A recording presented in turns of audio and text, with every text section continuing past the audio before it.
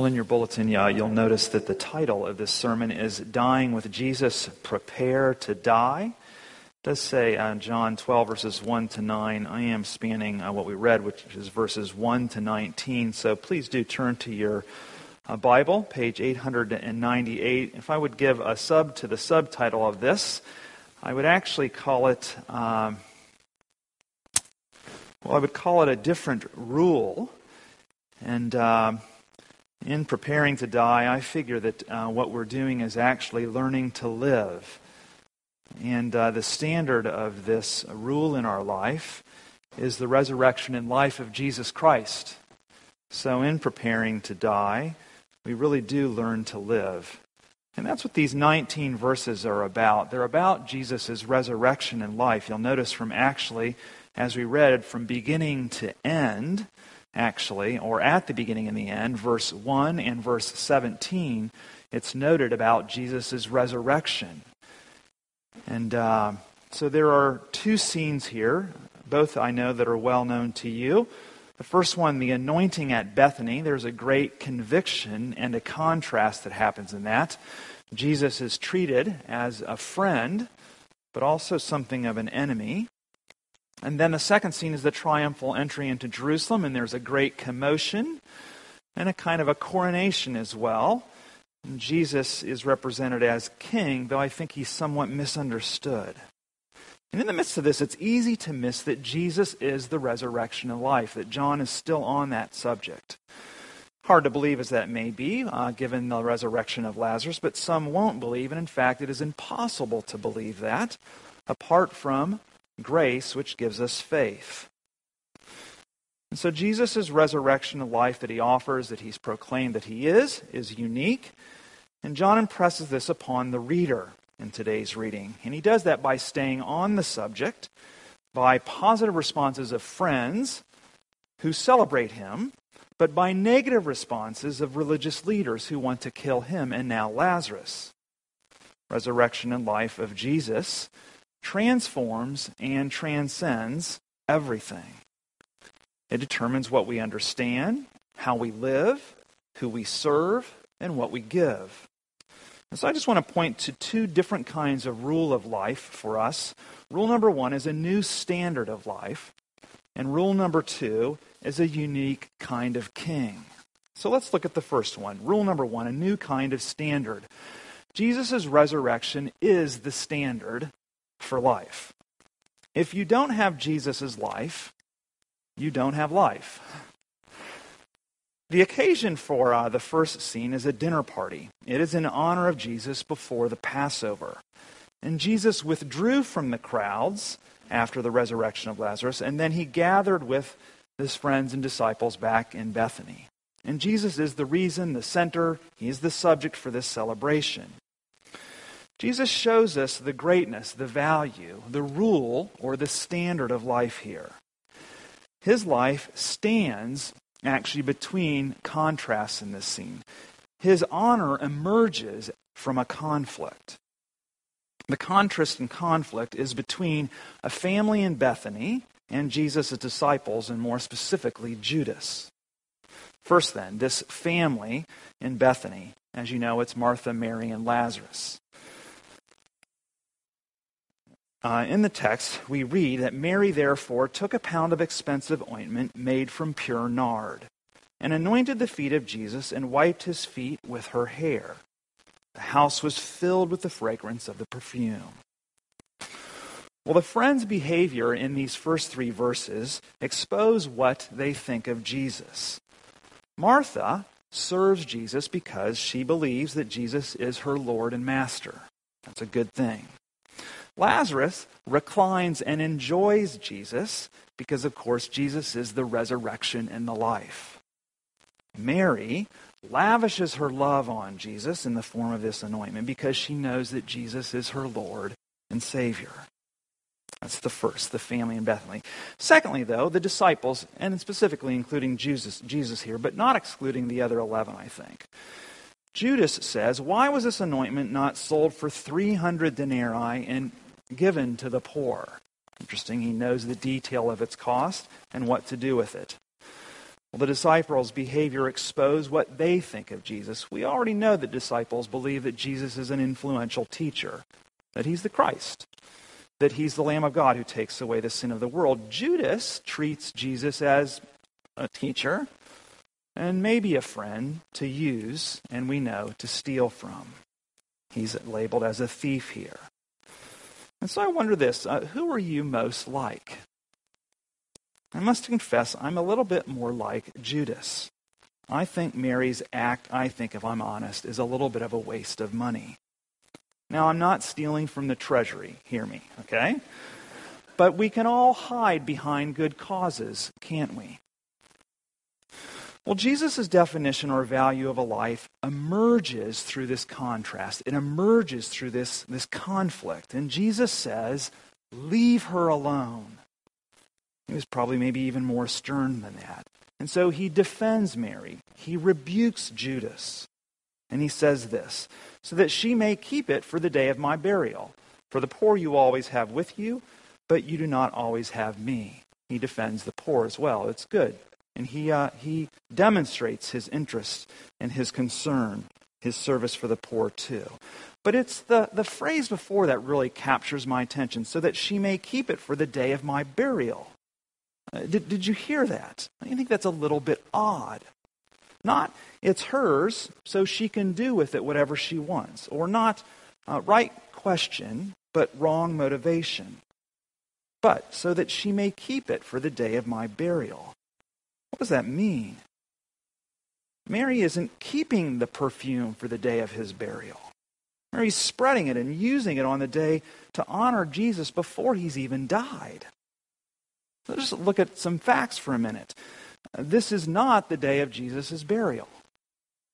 Jews didn't anoint live bodies. Jews anointed corpses. Mary doesn't provide perfume at Jesus' burial after he's died. Nicodemus, in fact, is the one who provides the perfume, the anointment for the burial with Joseph of Arimathea after Jesus has died. And so question, was this a waste of perfume, money, and time? It seems legitimate. What is actually going on here? And I think that Jesus, through Mary, is pointing to his death by naming the burial. Jesus is also, though, pointing to his resurrection and his life. Because it seems to me that actually this perfume that's being used is somewhat superfluous. The perfume is as useless for Jesus' burial as it is expensive because he's going to be raised from the dead. He's going to be alive again. And it is expensive, but it is nowhere near, that is, the perfume is nowhere near as valuable as Jesus' life. But as valuable it is to Mary, she's showing to some degree just how valuable Jesus' life is to her and to everyone else. And so through Jesus' death and his resurrection, which is being previewed here again, we learn just the value, the rule, and the standard for all of life. Jesus is more infinite, more eternal than anything or anyone else. Jesus is more precious than diamonds and gold and silver and perfume.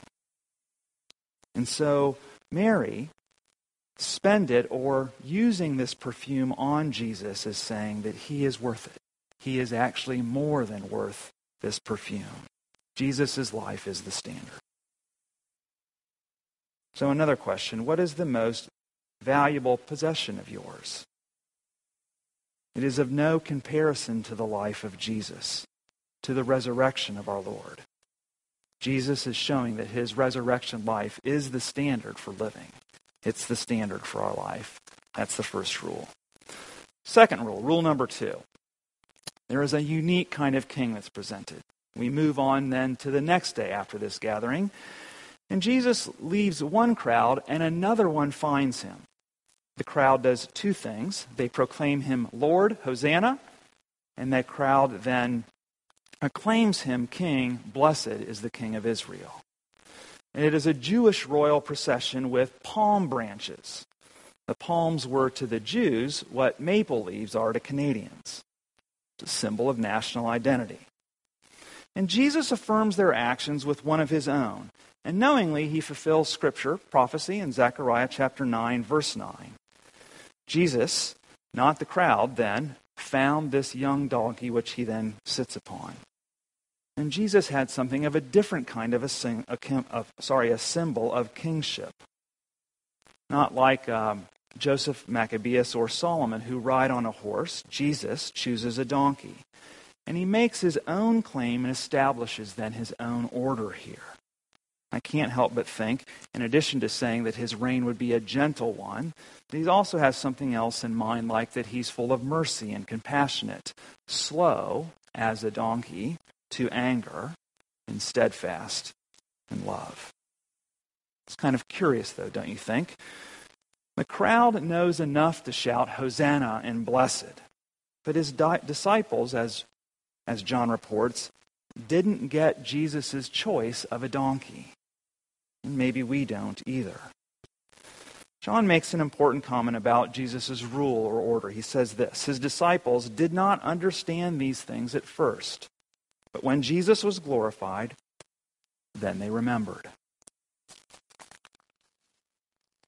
Two things. First, about understanding, and then secondly, about this order, this pattern of Jesus' rule. We can't understand Jesus' order and rule apart from his glory. I think that's what John is saying. Jesus' glory is related to, directly defined by his death and resurrection, as he's lifted up on the cross and he's raised from the tomb. We can't understand his kingdom.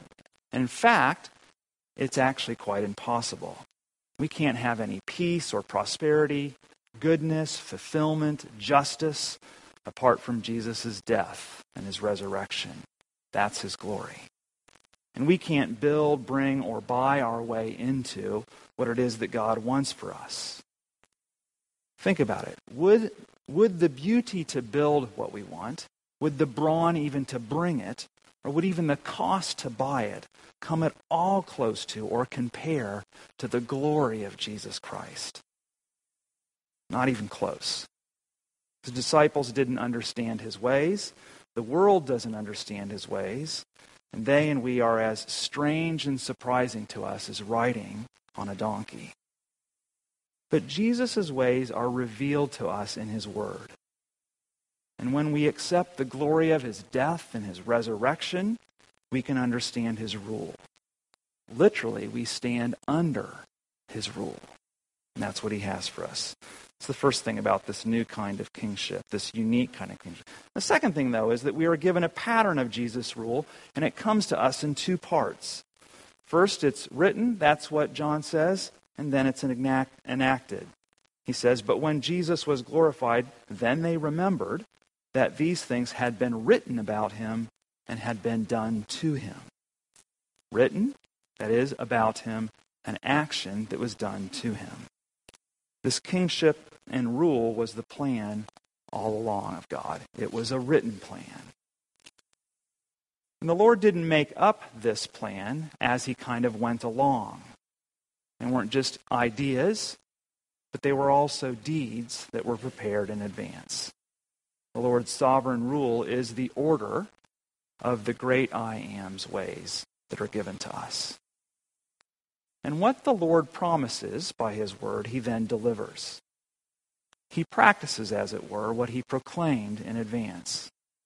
And so proclamations, decrees, warnings, truth, and his grace to us, that's what the subjects expect from their rulers. And the rulers that we have don't deliver 100% on that, but our Lord never forgets. And he expects that we won't forget either, and that we will remember. This is the pattern of Jesus' rule. His disciples didn't understand it at first, but then he was glorified. He died. He rose again. Then they remembered what he had said. Not just a kind of a jogging of their memory, but remembering in a Hebrew way. And remembering to the Hebrews meant actually present. God present to them. The reality of God with them. This is the unique kind of rule of this king. When Jesus was glorified, then they remembered. Jesus has been glorified, and we remember too. And our work is to believe on what it is that he's brought to bear in our lives. Well, this order and rule in our lives means that we, as Zechariah then prophesied, that we could now fear not or fear less. And that means, I figure, the absence of fear or the opposite of fear, or the contrast of fear, is to have faith in Jesus. Fearing less actually means to have courage then. So the great thing about this text today, that God is giving this, I think, these two great new rules to us. The first rule is that of this incredible, this remarkable, this awesome person who comes into our life, that we can expend our life to him because he's established for us a new standard of life.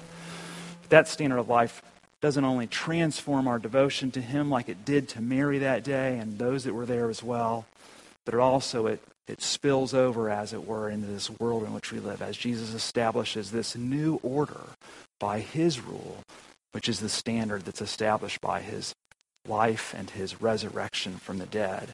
As he comes, presented himself as the king on a donkey, but his new order is full of gentleness and goodness and grace and kindness, and transforms the way that we live our life in this world, and calls us to how the disciples then responded to him, as we can too now, to witness to him and who he is, and the truth that he has to bring to bear in our life, not only privately, but publicly.